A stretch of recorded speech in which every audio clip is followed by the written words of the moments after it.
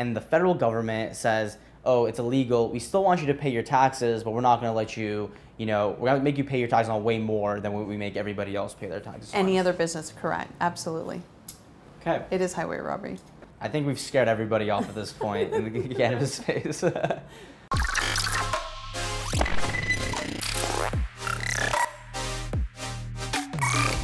What's up, all you cannabis aficionados? This is Art. Welcome back to another episode of Connecting Cannabis. Today we're joined by the lovely Sonia Luna. How are you, Sonia? Great, thank you for having me. Of course, thanks for being here. We're at WebJoint HQ, by the way. How about you tell us a little bit about yourself and what you do in the industry? Thank you. So I am an accountant in the cannabis industry. We've been servicing it now for a few years, and we are just so grateful and excited to still be part of this industry. So I'm assuming you weren't always an accountant for the cannabis industry, right? So why don't you tell us a little bit about your journey and how you got into the space and what made you decide to do cannabis? Great question. We got introduced to the cannabis space a little over 3 years ago. There was a colleague. He was a securities attorney. He had a cannabis client, and that client needed some assistance in understanding some of the financial activity with one of his operators. He had owned a chain of dispensaries in West LA. After that engagement, my associate friend, the securities attorney, told me, hey, look, A, you got a knack for accounting.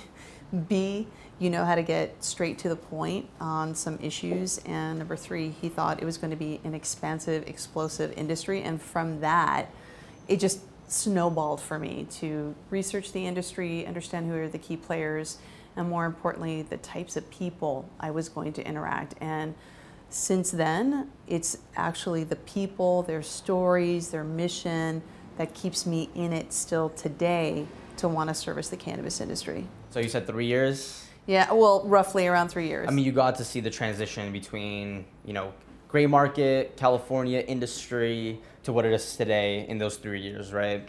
Right. It's been a whirlwind. I think a lot of people would admit that, especially with, as you are very familiar with, on some of the final regs when they actually came out. I think some agencies are still trying to figure out some of the nuances for different types of transactions. So I've seen it from, let's say, a gray medical market, let's call it that, now to a full compliance type of market, and more importantly, adding in a nuance that a lot of the other states don't have, which is a licensed distribution center, which is also very exciting in California. And besides being an accountant for the cannabis space, you're also an investor in the cannabis space, right? Yes, I have put my money where my mouth is, so to speak, and I've invested in the Z-Pen. My why, my passion for even being associated with the executive team is it worked for me. I have trouble sleeping. I think a lot of professionals who are just going through their day-to-day have trouble sleeping, and I found this to be just a wonderful product that worked best for me. So I'm super excited. I'm very grateful this team has invited me to take on this journey. So I'm really excited about Z-Pen and where it's going. You're a cannabis business in this space and you want to get set up, right? So as any business, you need funding, right? Or you need a loan, right? So step one, you need to get a loan. How does that work in the cannabis space? Yeah, let's talk about that. And imagine it's a cannabis delivery company. They may find some very friendly lenders for the vehicles. So there's financing arrangements usually available for cannabis businesses like that. But let's take a look at the inventory, right? You want to have enough inventory to, let's say, help your customers and patients get access to different inventory products. So you want, 3-6 months worth of inventory potentially in a warehouse. That type of financing is a lot more difficult, and more importantly, it's way more costly. So the industry is going through a state of flux. They're seeing, cannabis delivery companies are seeing interest rates related to financing in the double digits, let's put it that way. Whereas other industries don't have nearly as much of an interest expense to deal with. Just the day-to-day, they might get a better interest rate, but unfortunately, we don't have enough banking right now for the cannabis industry. And so who's actually able to give out these loans? There's still people doing them, right? Though they are high interest? Most of them are hard money lenders. There might be some other private investors that will finance a deal. There was a study that's done every quarter. FinCEN is a department within the U.S. Treasury, and they have some keywords that they search for when it comes to cannabis banks, believe it or not. They're credit unions, other financial institutions. And so every quarter, they're monitoring who's actually admitting that they're banking the cannabis industry. Interesting. And so if you took a look at those quarterly reports, let's say 2 years ago, you would see less than 200 admitting it. Today, it's a little over 400. Now, when people look at the percentage of increase, right, you go to 200 to 400 in a span of over a year and a half, people think it's big. And then I remind them that, look, there's over 12,000 chartered banks, financial institutions, credit unions. So we're not even 1%. Wait, is this in the state of California, or is this all throughout the U.S.? The entire U.S. Oh, wow. Okay. The entire U.S. Wow. So it's a very small percentage of banks and credit unions that are actually taking on cannabis clients, but there are some. Loans, super high interest rates. That's step one of what you're dealing with. Banks, very little banks that are actually going to help you open a business. And what are kind of like the rates with the banks? How do those look? For the credit unions, they're moderate to lower risk type of interest rates. So to give specifics, you're looking at less than double digits, so something between 8 and 9% is some of the norm. If it's a higher risk and the bank or credit union thinks it's a higher risk, usually it's not based on the industry itself, what they're doing. They're looking at the operators and if they have bad credit. And therefore, the bank or credit union that is willing to bank them starts increasing that interest rate, not because of the actual business they're in. It's the risk factor of the actual operators, and they'll go up to 12 or 15%. Got it. Okay. And then not to mention, it's like a lot cash-based transactions, right? So these businesses are literally, driving trucks of cash to these banks, right? And so, like, how does that work? Like, what are some of the difficulties you're seeing, some of the challenges with them operating like a cash majority or cash only business? I see the problem in two different segments. So one is just dealing with state regulators. A lot of the clients that we've been working with, they lack, let's say, the button-down controls. Those are just checks and balances of cash. We highly recommend clients buy a money counting machine to make life easier. Like in the movies. Like in the movies, yeah. Make it easier, more transparent. And so at the state level, a lot of our clients are paying those taxes to the CDTFA in cash by making an appointment. So it takes a good operator to really hone in on a checklist. I hate to use the word checklist, but like, did I do this? Did I do this? Et cetera, et cetera.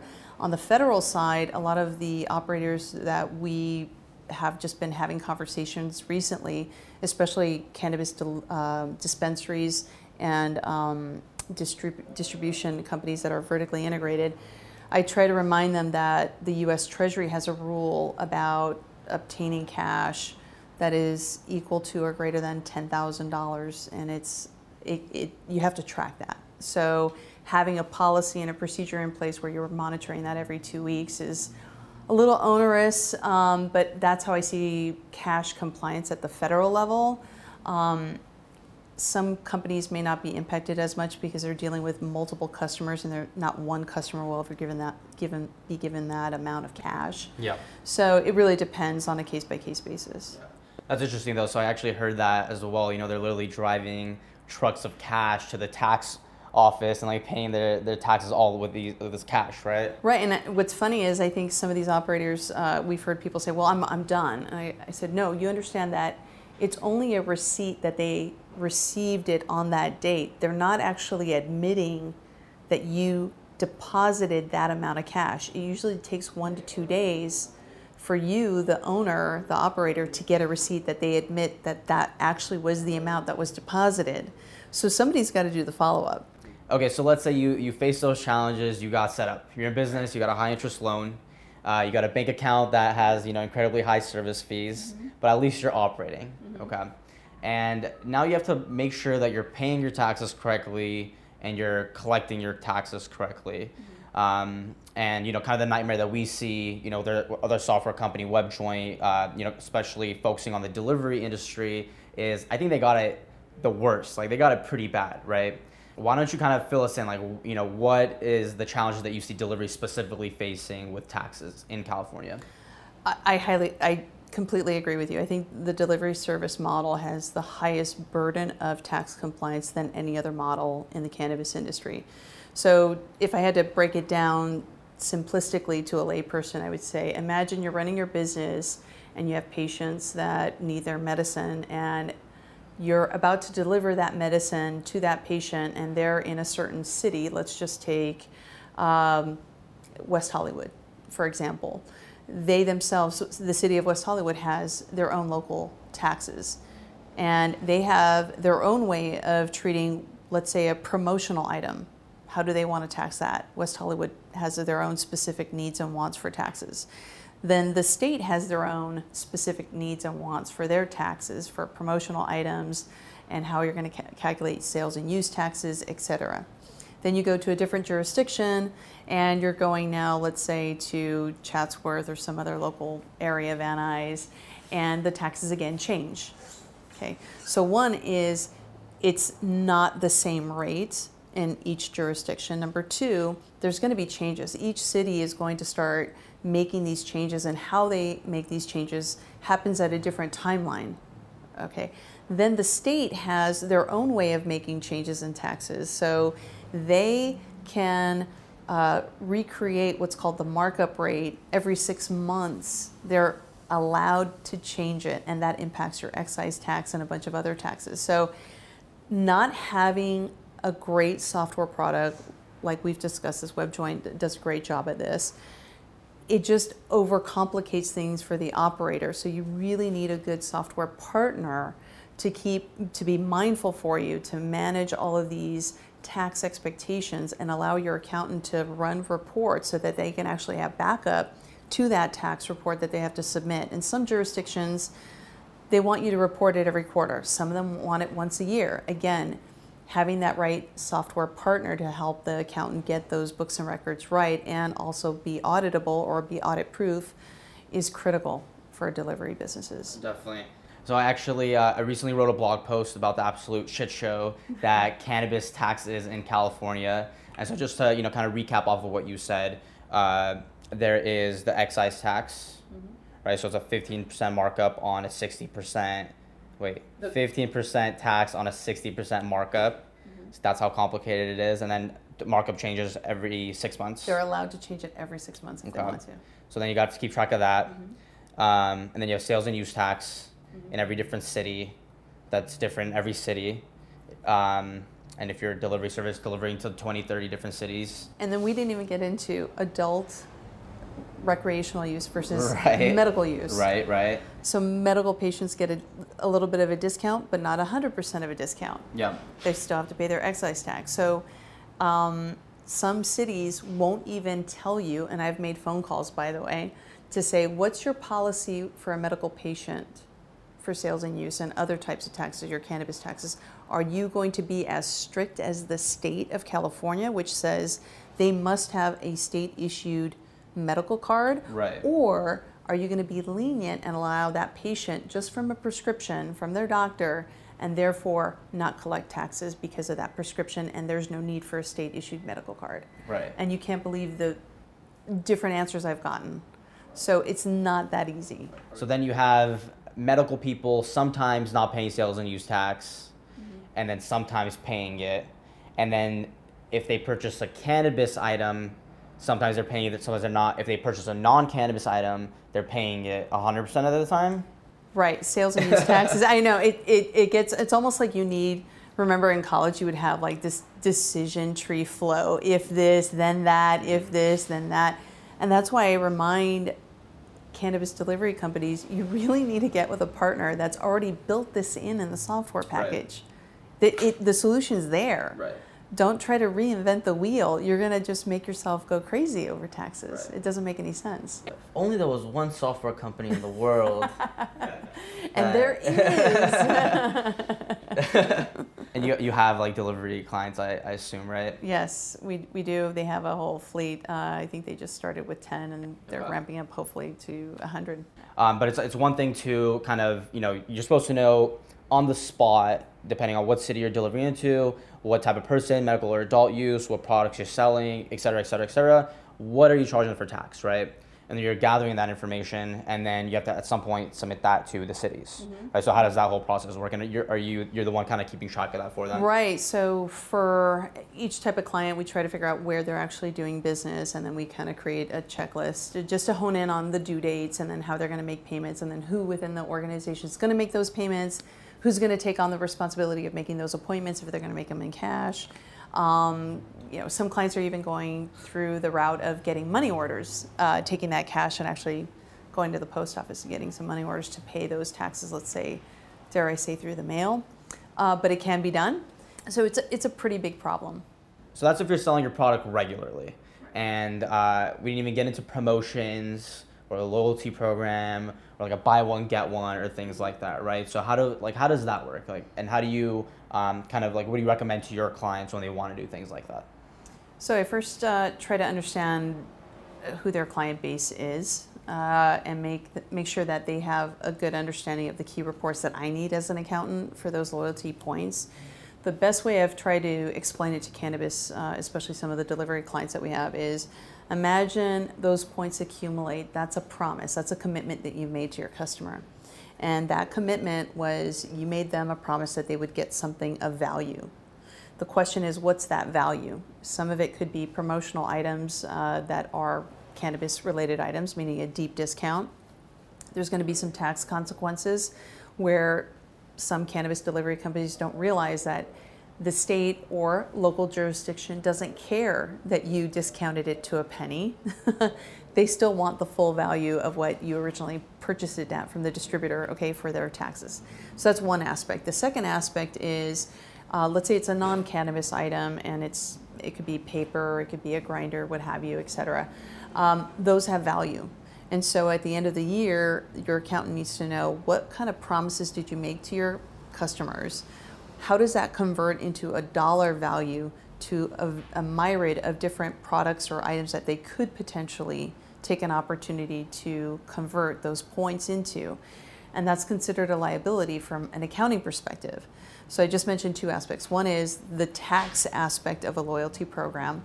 You have to make sure you're working with the right software product that can discount it, work out those points, make sure the metrics work out properly for the taxes. And then number two, at the end of the year, when you want to just get a big summary of where you are with your loyalty points, it's a math problem. You're taking all those patients, you're looking at the industry trend right now of who will actually use those points to convert to something of value, a t-shirt, the paper, the grinders, etc. And then you're multiplying that out to actually what you are offering them. So there's a percentage of people that actually will never use enough points or accumulate it. And then there's other people that will be active and they will convert those points into actual product and value that they want from you. Therefore, at the end of the year, your accountant needs to record that potential liability because it is a commitment that you made to your customer. So you need a really, really good accountant, essentially, is kind of what I'm gathering here, right? Or somebody who's at least knowledgeable enough to kind of walk you through why you need to record that liability, right, where the source is, working with management on what percentage of patients actually will convert into changing those points to an actual item that you made a promise to them. Right. And then on the tax side, that's just kind of, for most operators, it's a no-brainer. They understand that they really need to make sure. That's, it gets really cannabis specific in that end as well. Yeah. Okay, I mean, that's actually a great segue too. So 280E, we kind of touched on that in the beginning of the video or the interview. Why don't we, kind of explain to us what is 280E? It's also, directly related to cannabis, and what headache does that cause for the cannabis industry? I really feel for the cannabis delivery folks when it comes to 280E. When I look at cultivators, I don't feel as bad. So what is 280E? 280E is a section of the IRS code, and it stipulates that if you're in a business that is considered to be federally illegal, so cannabis is, those sales, what can you put on your federal tax return to pay your income tax to Uncle Sam? You can deduct your cost of goods sold. So what is cost of goods sold to a cultivator? Well, if I'm a farmer, my soil, nutrients, labor costs, everything, right, that I'm putting into that building, that plant, a lot of it is just to get it to its final state where I'm about to harvest. So a lot of it's going to be cost of goods sold, all those expenses, those business expenses, okay? So when I look at a farmer or a cultivator, their federal tax rate, and what that is what is Uncle Sam going to charge for their income tax on that farmer? So we call it in accounting world an effective federal tax rate.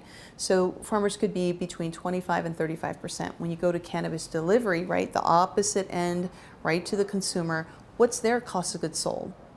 They're buying it from their distributor, and the way the federal government typically sees it is, well, you bought it, that's a final packaged good that's been tested, proven to enter into the marketplace, that's it.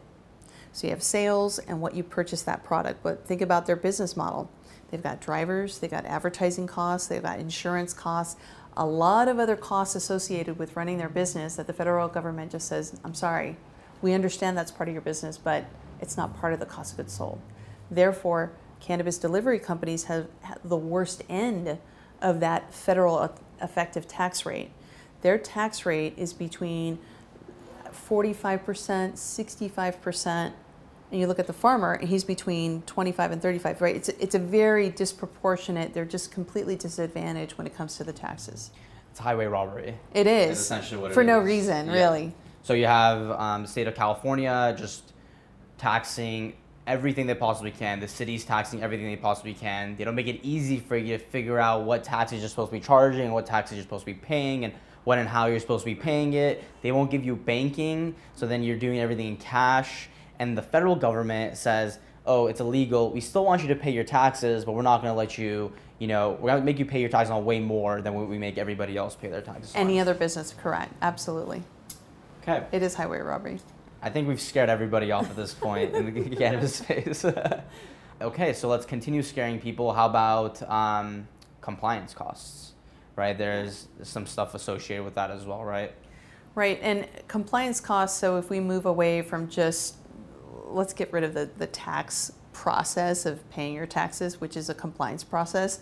Let's just get into reporting to the state. So each state has their own reporting requirements. So let's just take California, for example. They have a Metric, and you have to upload the data eventually up to Metric, and the state owns that data. They're going to review it, analyze it, and what I've told our clients is Metric itself, to get training on it, doesn't take 8 or 12 hours, okay? But I want you to please budget a full week to understand Metric, not by just understanding how the software gets turned on, how you export data and upload data. Those are just a handful of hours. What I'm asking them to do is understand the process of their business and when things change, not according to plan. For example, we all know in retail that sometimes product goes missing, right? Or it gets damaged, right? Not according to plan. So how is that business going to handle the compliance reporting requirement back to Metric? Do they really know who's doing what? When is it going to get approved? How does it get uploaded? All of that, has that really been flushed out in the business process for that business before they upload it to Metric? The second thing I mentioned to cannabis licensed businesses is, remember, you cannot delegate the liability of that data to someone else. When you sign up on the terms and conditions with the state of California and you're uploading data into Metric, you can't go and say, you know what, it was so-and-so's fault. It really wasn't me. The state doesn't see it that way. They say, you're the licensed operator, you are the executive. Actually, the liability does fall on you. So when I say budget a week to get to know Metric and all of your processes to comply with it, that is another reason why, that's the second component of why I ask them to spend at least about a week to really hone in on what they need to do for compliance. Are you seeing these businesses also hire on additional staff just to take care of their compliance? Yeah, there's a new emerging title. It's compliance officer. Some people call it like an operating officer, which has a compliance component. But it is a new title that I'm seeing in the marketplace. So that's costing them money too. Exactly, another human being in there. So why are we even in this industry? Like, why is it so expensive? Like, is how people are making money, or? What I tell operators is when you look at inventory, right? Usually there's a bonding, there's an attachment, And most of the people I've met had a passion of getting into the industry without the money component. Right. It usually was a friend, family, themselves. They see the positive ripple effect of what this plant can do for Right. medicinal purposes, okay? And when I ask them to further visualize their stance in this industry is when you look at an inventory, your shelf, right, and you look at it, I know you see great products that are going to do a great, wonderful benefit to the community, okay? I want you to look at it from an accountant's point of view, my view. I want you to see stacks of $20 bills, okay, as you're stacking your inventory, you're counting them out. And I want you to imagine that you're going to triple that stack, okay? And in my world, it's called an inventory turn ratio. How fast will this get to a patient that will order it, and then it'll convert my current stack of $20 bills to 3 times that, or maybe 4 times that. And the reason why I hone in on that movement of cash and getting them to visualize that those inventory stacks of cash is I don't want them to get too emotionally bound to a product that, let's say, isn't moving as fast enough. Because at the end of the day, it is going to be about the business and turning that inventory and converting that back into cash. So getting your accountant to kind of help you understand what inventory movement is like, right, in their inventory back office warehouse versus just looking at the end sales and the profitability per product, that's usually where they focus their energy on. And I'm telling them, look, I think we in California are really at the epicenter of a lot of brands and a lot of emerging new products, and working with a great software that can hone in on where these brands are headed. And we've talked about this in the industry about brands needing to get a return on investment from marketing dollars. I see it, you see it from a marketing perspective. The accountant in me is trying to share with the retailers. A quick analogy is, have you ever heard your parents say, show me who your friends and then I'll show you who you are? Right. So for cannabis retailers, they say, look, show me the brands that you're carrying and then I'll show you your patients. Right. And so if you can't show me that inventory turn that's happening fast enough, then you made a mistake for your patient base. You can't be the retailer for every patient. So you'll eventually find your niche. And when I speak to them about, what we've been talking about, the branding software platform, mm-hmm. I use that same analogy saying, you're the cannabis delivery company. Show me the brands. If these brands are in play with you, working with a software package that can give them that return on investment for their marketing dollars, but more importantly, help you turn to the patients that you already are helping out, it's a win-win. So I see the future of a lot of cannabis deliveries working and partnering up with what you guys have been working on a lot. Appreciate that, thank you. But so what you're saying is, if the retailers that kind of find their niche, right? Find their niche audience. I mean, even like you and I, right? Like you found a niche, or we found the niche in cannabis. I wasn't always making software for cannabis. Right. You weren't always an accountant for cannabis, but we found the niche and we picked it. And then we started seeing success. Mm-hmm. So retailers in the space, they find a niche with their patients, they pick it, and they continue doing that and what's working for them. Then they're profitable, even though they do have a lot of these hurdles to run through. Absolutely, and I think that it's going to get to a state of maturity where cannabis delivery companies that are already using, let's just say WebJoint, for example, they're going to want to partner with their friends because it aligns with what they are, their identity.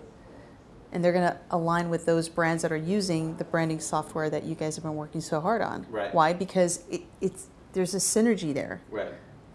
I want to partner with the same people that are on the same team as me, right. going after the same goals. Right. And going after the same people and customers and patients. Right. So why am I going to use a lot of my time and energy with a brand that isn't on board with the patient base that I have, and more importantly, trying to minimize the amount of cost, sales acquisition costs, getting to the patients that I already am passionate about servicing, my niche. Right. So I think the industry is going to mature that way, and these synergies are going to happen very, very quickly because it's going to make so much sense to both parties. What do you think about the taxes? Like, do you ever see that getting better? Do you ever see that changing, or what needs to happen in that sense? I think patients need to advocate for themselves and start telling their elected officials how they feel about paying, a 60% type of tax over a retail price when you start adding in compliance costs and other costs and this type of cost. It makes no sense. I mean, I can't think of one product that we tax more than we do for cannabis. And I went on TV, this is a couple of years ago, and I was trying to explain to one of the anchors there, do you know the cost of one cigarette can be, for a pack, can be less than $1. But if you were to, God forbid, buy a joint, it's $15. One has been proven to kill you, cause cancer, and the other one doesn't. So it doesn't make sense. So for me, from a tax perspective, I think a lot of people need to be more aware. The more patients that use this as a medicine, I think they're going to be more upset about why are we being taxed so heavily. The end product shouldn't be $15 for a joint. It should be closer to 50 cents compared to a cigarette. Right. So I'm all for the medical market as well, because I feel like that's kind of what pushes the conversation forward. And the people using it medically, it's a medicine to them. So why are they paying that much money for their medicine? But also we live in America, and the healthcare system here. But I guess it's another side note. But I mean, I don't know if you've heard the recent conversation from professional football players. Mm-hmm. They want to have access to their medicine. Think about how many times they get hit in the head or shoulder or whatever. Yeah. We know that it's not a performance-enhancing drug. Yeah. But if their doctor would much rather prescribe something cannabis-related, think about the pros and cons to that professional athlete. And now the commissioner, they're actually really considering it, going, why are we banning it? It doesn't make any sense. Why are they banning it? I don't know. Yeah. Doesn't make sense to me. Yeah. So we talked about a lot of different things in this conversation, but just to kind of summarize it all, what do you think the top 3 things are that a cannabis retailer or brand needs to watch out for? And top 3 tips that you could give for those people in the cannabis industry?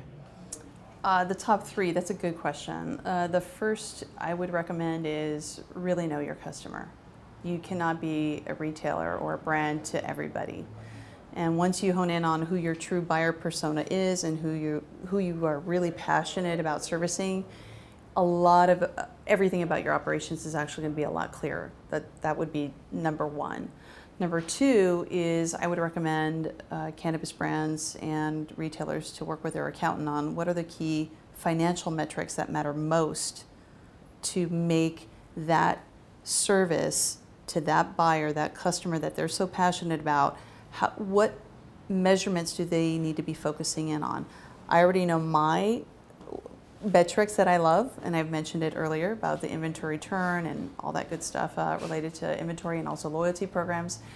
And then the third item I would recommend to cannabis retailers and brands is be careful about your cash flow, because we are in a mainly cash business, and I've already seen many people get burned on not having enough cash being present when they actually owe a tax bill or, God forbid, they owe payroll. So that would be the other third little tip I would recommend for cannabis brands and cannabis retailers. That wraps up another episode of Connecting Cannabis. Thank you so much for joining us, Sonia. Thank you for having me. Of course. Why don't you go ahead and plug into this camera where people could find you. If they love this video, they could check you out elsewhere. Awesome. Thank you. Well, I hope you get to find me on LinkedIn, Sonia Luna. You can also check us out at www.avivaspectrum.com, and we're also on Instagram at avivaspectrum. And of course, for us, just webjoint.com. Subscribe to our newsletter there. Just put in your email, and you'll get all of our Connecting Cannabis episodes, all of our blog posts, just educational cannabis business-related content. On Facebook, we're just at WebJoint. LinkedIn, you can find us there. YouTube, at WebJoint. And you guys know the rest. So thank you for watching, and until next time, we'll see you later.